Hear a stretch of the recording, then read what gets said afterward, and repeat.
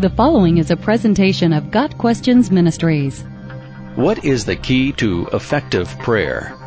Everyone wants their prayers to be effective, so much so that when we focus on the results of our prayers, we lose sight of the incredible privilege we have in prayer. That people like us can speak to the Creator of the universe is itself an amazing thing. Even more astounding is the fact that He hears us and acts on our behalf. The first thing we need to understand about effective prayer is that our Lord and Savior, Jesus Christ, had to suffer and die on the cross to even make it possible for us to approach the throne of grace to worship and pray. Although the Bible offers a great deal of guidance on how we can deepen our communication with the Creator, effective prayer has more to do with the one doing the praying than it does with how we are to pray. Indeed, Scripture says, "The prayer of a righteous man is powerful and effective," James 5, verse 16. And that the eyes of the Lord are on the righteous, and His ears are attentive to their prayer, 1 Peter 3, verse 12. And again, the prayer of the upright pleases Him, Proverbs 15, verse 8. Prayer saved the righteous Daniel from the lion's den, and in the wilderness, God's chosen people benefited from Moses' right standing with God. The barren Hannah's steadfast and humble prayers resulted in the prophet Samuel, and the Apostle Paul's prayers even caused the earth to shake. Clearly, the passionate prayers of God's righteous children can accomplish much. We need to make sure that our prayers are in line with God's will. This is the confidence that we have in approaching God, that if we ask anything according to His will, He hears us. 1 John 5, verses 14 and 15.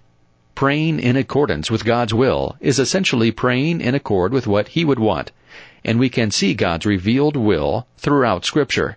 If we do not know what to pray for, Paul reminds us that, as God's children, we can rely on the Holy Spirit to intercede for us, as the Spirit intercedes for the saints, in accordance with God's will, Romans 8, verse 27. And since the Spirit of God knows the mind of God, the Spirit's prayer is always in keeping with the will of the Father.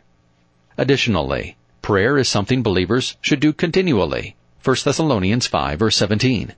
In Luke 18, verse 1, for example, we are told to pray with persistence and not give up. Also, when we present our requests to God, we are to pray with faith, with thanksgiving, with the spirit of forgiveness toward others, in Christ's name, and, as already stated, with a heart that is right with God. It's the strength of our faith, not the length of our prayers, that pleases Him to whom we pray, so we don't need to impress God with our eloquence or intelligence. After all, God knows what our needs are even before we ask. Also, we should make sure that we have no unconfessed sin in our hearts when we pray, as this would certainly be an impediment to effective prayer. But your iniquities have separated you from your God. Your sins have hidden His face from you so that He will not hear. Isaiah 59, verse 2. Fortunately, if we confess our sins, He is faithful and just, and will forgive us our sins and purify us from all unrighteousness. 1 John 1, verse 9. Another barrier to effective communication with God is praying with selfish desires and wrong motives. When you ask, you do not receive, because you ask with wrong motives, that you may spend what you get on your pleasures. James 4, verse 3. Rejecting God's call, or ignoring His advice, worshiping idols, or turning a deaf ear to the cry of the poor, serve as additional obstacles to an effective prayer life. Effective prayer is a way to strengthen our relationship with our Father in heaven. When we study and obey His Word and seek to please Him, the same God who made the sun stand still upon the prayer of Joshua invites us to come boldly before the throne of grace and pray with confidence that He will extend His mercy and grace to help us in our time of need. Got Questions Ministry seeks to glorify the Lord Jesus Christ by providing biblical answers to today's questions. Online at GotQuestions.org.